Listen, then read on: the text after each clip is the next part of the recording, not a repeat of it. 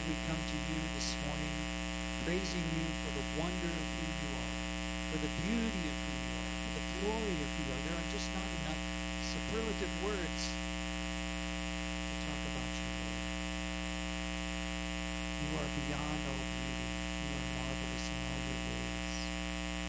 We thank you for the privilege of worshiping such a God. In this place this morning, we come before you on bended knee, giving thanks for what you've done in our lives and what you're doing in our lives and the way you've directed us in our lives this week. Thank you that the circumstances are never overwhelming to the point that we cannot move forward because of our faith in you, because of who you are.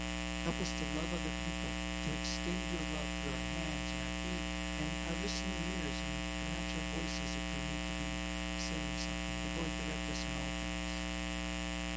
Give us the count of the privilege to be your child, and may we share your great love forever and ever. In Jesus' name.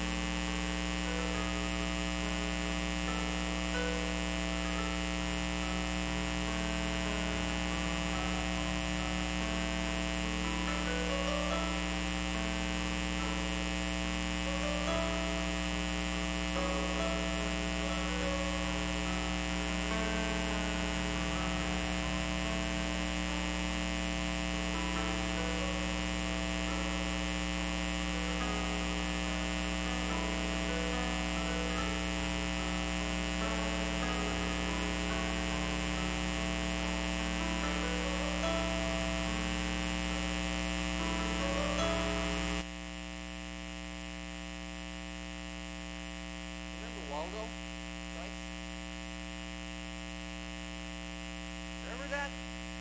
Books and pictures, and somewhere inside each picture, Waldo is hiding in plain sight. Some of them were easy, like in this one. Relatively. Some of them weren't so easy, like this one. And then there are all those posters and books, and now many on Pinterest of 3D stereographs, like this one. Hidden within that is a picture, and this particular one is... Oh, somebody's seen it. Go ahead, Bryce. There's a shark. You look at him in a certain way, and you're able to see something that's hidden. Have you ever felt that way about God? I know I have. I'm often much more likely to identify with the words of Job, who said, when God passes me, I cannot see him. When he goes by, I cannot perceive him. Or again, when Job said, if I go to the east, he's not there. If I go to the west, I do not find him. When he is at work in the north, I do not see him. And when he turns to the south, I catch no glimpse of him. It wasn't that God wasn't there, but rather in his pain or loss or distractions, Job didn't know where he was. He couldn't perceive his presence. You may not feel him, but that really doesn't matter, because his presence is never based on your feelings. It's based on his promise. And Jesus has clearly promised, I will be with you always to the very end of the age. Like Job, your situation may be dire, your life may be a mess or getting worse, but as far as whether he is with you or not, that doesn't matter either, because God's presence is never determined by your circumstances. It's based on his word. And his word clearly says that the Lord himself goes before you and will be with you. He will never leave you nor forsake you. So do not be afraid. Do not be discouraged. God's promise to be with his people is the most frequent promise in all of Scripture. It's never in doubt. We just often don't see it. If you've made a commitment to follow Jesus, he is in your life. God is with you no matter how you may feel at the moment. He's with you no matter what may be happening psalmist realized, even though I may be walking through the valley of the shadow of death, even there you are with me. May you see him or feel him. As theologian and writer Frederick Buechner said, there is no event so commonplace but that God is present within it, always hidden, always leaving you room to recognize him or not. Because in the last analysis, all moments are key moments in life itself is grace. The French spiritual writer Jean-Pierre de Caussade said, each moment is a revelation from God. He is so close that he can flow in and through your life from one moment to the next like a river. There's a great illustration of this in the book of Genesis. The 28th chapter is where I'll be reading a few verses from. It's about Isaac, who had two sons. When they were born, the firstborn was red, covered in hair, so they named him Esau, which means hairy. As he was coming out of the womb, though, his brother's hand was grasping his heel, and so they named him Jacob, which means heel grabber or deceiver. And that name truly described Jacob's character. He spent his younger years working all the angles, taking advantage of every situation for his own benefit, often at the expense of his brothers, even if it meant deceiving Esau and his father to get his way. As Isaac grew old, Scripture says he became blind, and he asked Esau, who was his favorite, to go hunting and to prepare his favorite meal. Afterwards, Isaac promised that he would give Esau his blessing, which was the birthright of the firstborn.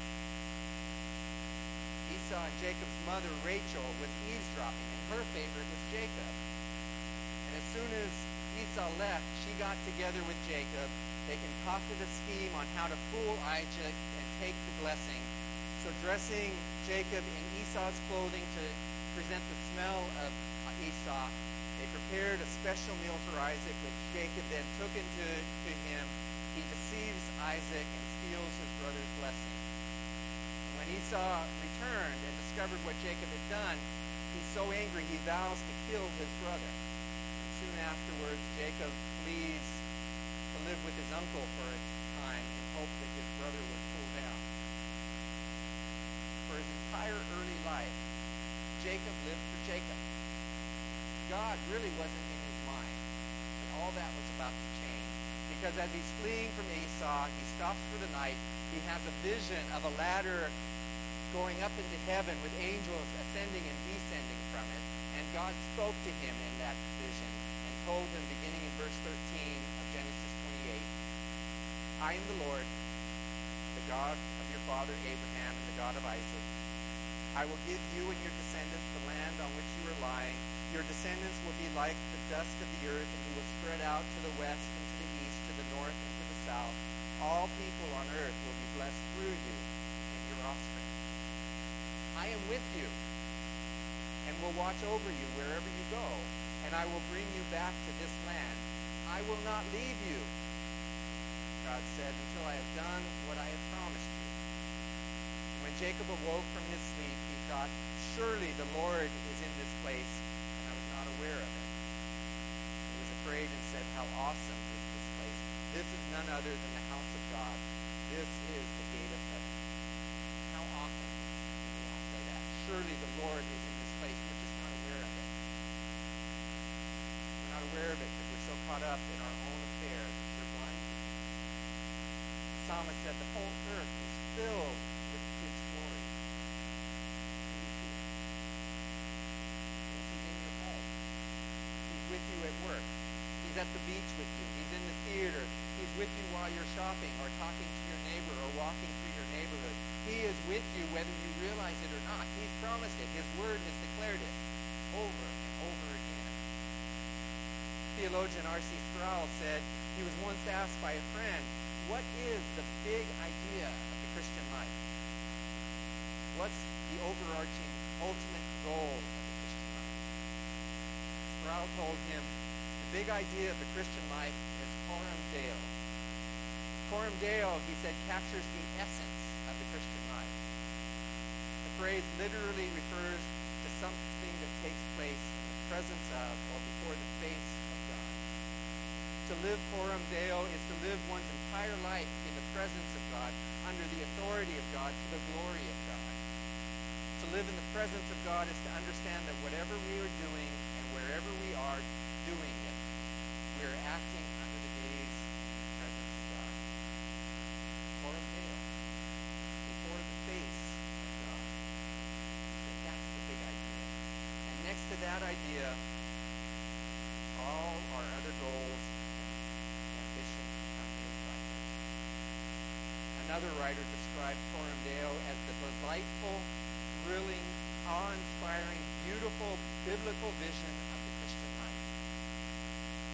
Because of that, this most common of God's promises that I will be with you is frequently attached to the most common command in the Scripture, which says, the Lord himself goes before you and I will be with you. He will never leave you, never forsake you, so therefore do not be afraid. The greatest promise, I will be with you. The greatest command, don't be afraid. If God is with you, there's no reason to fear, even if the world seems to be falling apart. If God's with you, there's no reason to get discouraged when things aren't working out as you plan. If God is with you, there's no need to worry when facing uncertainty. Just consider some of the imagery Scripture makes to this point. Jesus himself said, he is as near to you as the vine is to the branches. He's as present with you as God is present in the temple. He's as intimate with you as a husband is with a wife. And he's as devoted to you as a shepherd is to his sheep. He is Emmanuel, which is God with us. You realize that this fact that God is with us, it ultimately sets us apart from everyone else. In Exodus chapter 33, feeling overworked and underappreciated, Moses has a meltdown. He begins complaining to God. God said, my presence will go with you, and I will give you rest. And Moses answered, if your presence does not go with us, do not send us up from here, for how will anyone know that you are pleased with me and with your people unless you go with us? For what else will distinguish me and your people from all the other peoples on the face of the earth? Moses wasn't upset about not having enough food to eat or drink in the wilderness. At this point, he wasn't upset at the people's constant grumbling and complaining. What was upsetting him was the possibility of losing the presence of God, knowing that it was that alone that he says sets us apart from all the other people on earth. Now, the world's full of motivational speakers, engaging speakers. There are all types of social causes to support humanitarian agencies, educational institutions. The world can do really most, if not almost all of what we do, often better because they have bigger budgets, shrewder marketing, splashier promotions, more streamlined organizations. Next to Hollywood, our productions can look rather feeble, and our music can sound simple and ordinary. The one thing we have that the world does not have is God with us. Is that what sets us apart? He goes before us. So what holds us back from following? The psalmist said, I can never escape from your spirit. I can never get away from your presence. If I go up to heaven, you are there. If I go down to the grave, you are there. If I ride on the wings of the morning, if I dwell on by the farthest oceans, even there your hand will guide me. Borrow an idea from Max Lucado, put it in a different light. He wrote, for years I viewed God as a compassionate CEO and my role as a loyal sales representative. He had his office and I had my territory. I could contact him as much as I wanted. He was always a phone call or a fax away. He encouraged me, rallied behind me, and supported me, but he didn't go with me. At least I didn't think he did. Fellow workers, co-laborers, God and I working together. Imagine the paradigm shift this truth creates.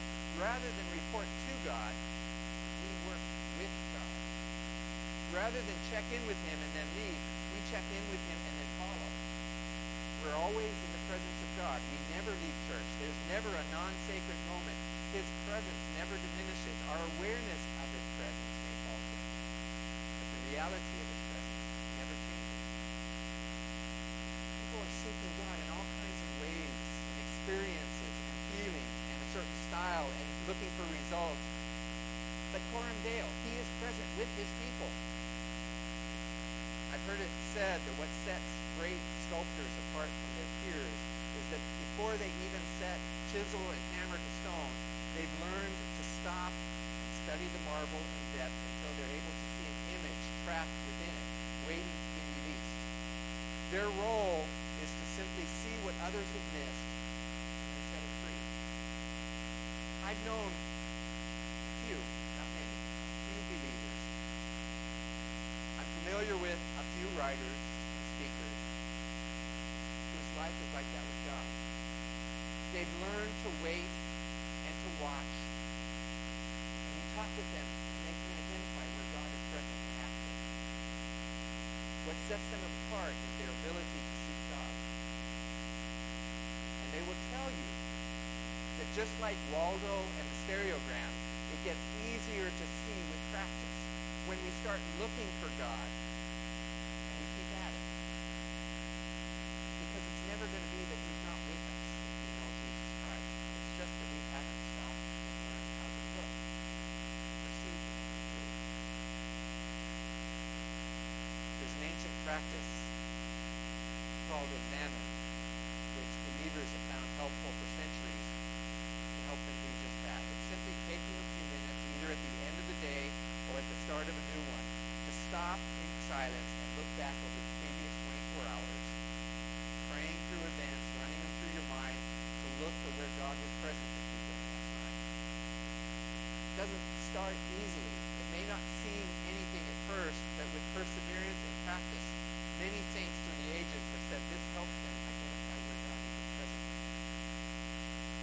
One of the things that came out last week as the mission team shared from our trip to Taiwan was that for each one, in going, they experienced God and saw God at work in new ways. Because we experience God when we go. Why? Because we're far more likely to be looking for him, expecting to see him when we're going out to serve than when we're simply sitting at home going through the same normal routine. If we never go, if we never get out of our comfort zone and just keep doing the same things in the same way, we're going to have the same results. If you never actually step out and use your faith where you actually have to put your life and your trust in God in the process, you may well miss seeing his work. Just as Job says, when he passes me, I cannot see him. When he goes by, I cannot perceive him. Because faith itself must be exercised if it's to grow. And it's not that God isn't present, because it is Coram Deo, the presence of God. Now, here at home, it's easy for us all to get distracted. It's so much easier to go out with a friend, to sit, eat lunch while talking with them, and ignore the person waiting on us. But as we heard last week, if we're intentional in going and anticipate God being with us, we may well find the opportunity to get to know that person who's helping us in the restaurant. And in the process, we see God at work when they come to church for the very first time in their life when they bring a friend with them. It's so much easier here at home to get busy with our work and our schedules and not even think about looking for God. But if we become intentional in going and looking, we may take time to leave a note of encouragement for the person who makes up our room in the hotel and touch their life, as Lorna shared about what happened in Taiwan trip. It's easy for us to get lazy and turn on the TV when we're at home. So much easier, certainly, than making an effort to go out and talk to someone about the Lord or to invite them to church. That if we would get out of our comfort zone, we may well discover that God is present with us and using us to touch someone's life.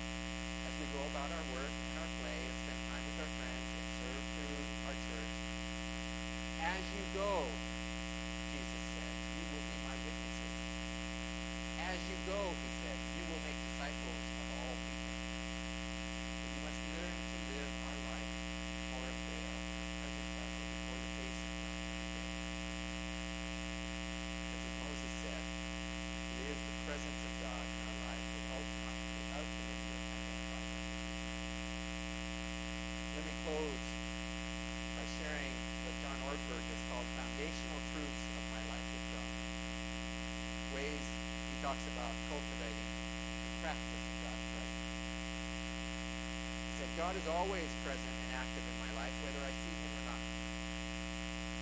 Coming to recognize and experience God's presence is a learned behavior. I can cultivate it. My task is to meet God in this moment.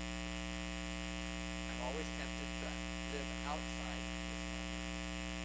When I do that, I will lose my sense of God's presence. Sometimes God seems far away for no reason I do not understand. But those moments, too, are opportunities to learn. When I fail, I can always start again right away. No one knows the full extent to which a human being can experience God's presence, and that's okay. My desire for God ebbs and flows, but his desire for me is always constant. Every thought carries a spiritual charge that moves me either a little closer to or a little farther from God. Every aspect of my life, my work relationships, hobbies, errands, is an immense, genuine interest to God. My path to experiencing God's presence will not look quite like the human sees. I'm straining and trying too hard. Coram Deo. Learning to live in your presence.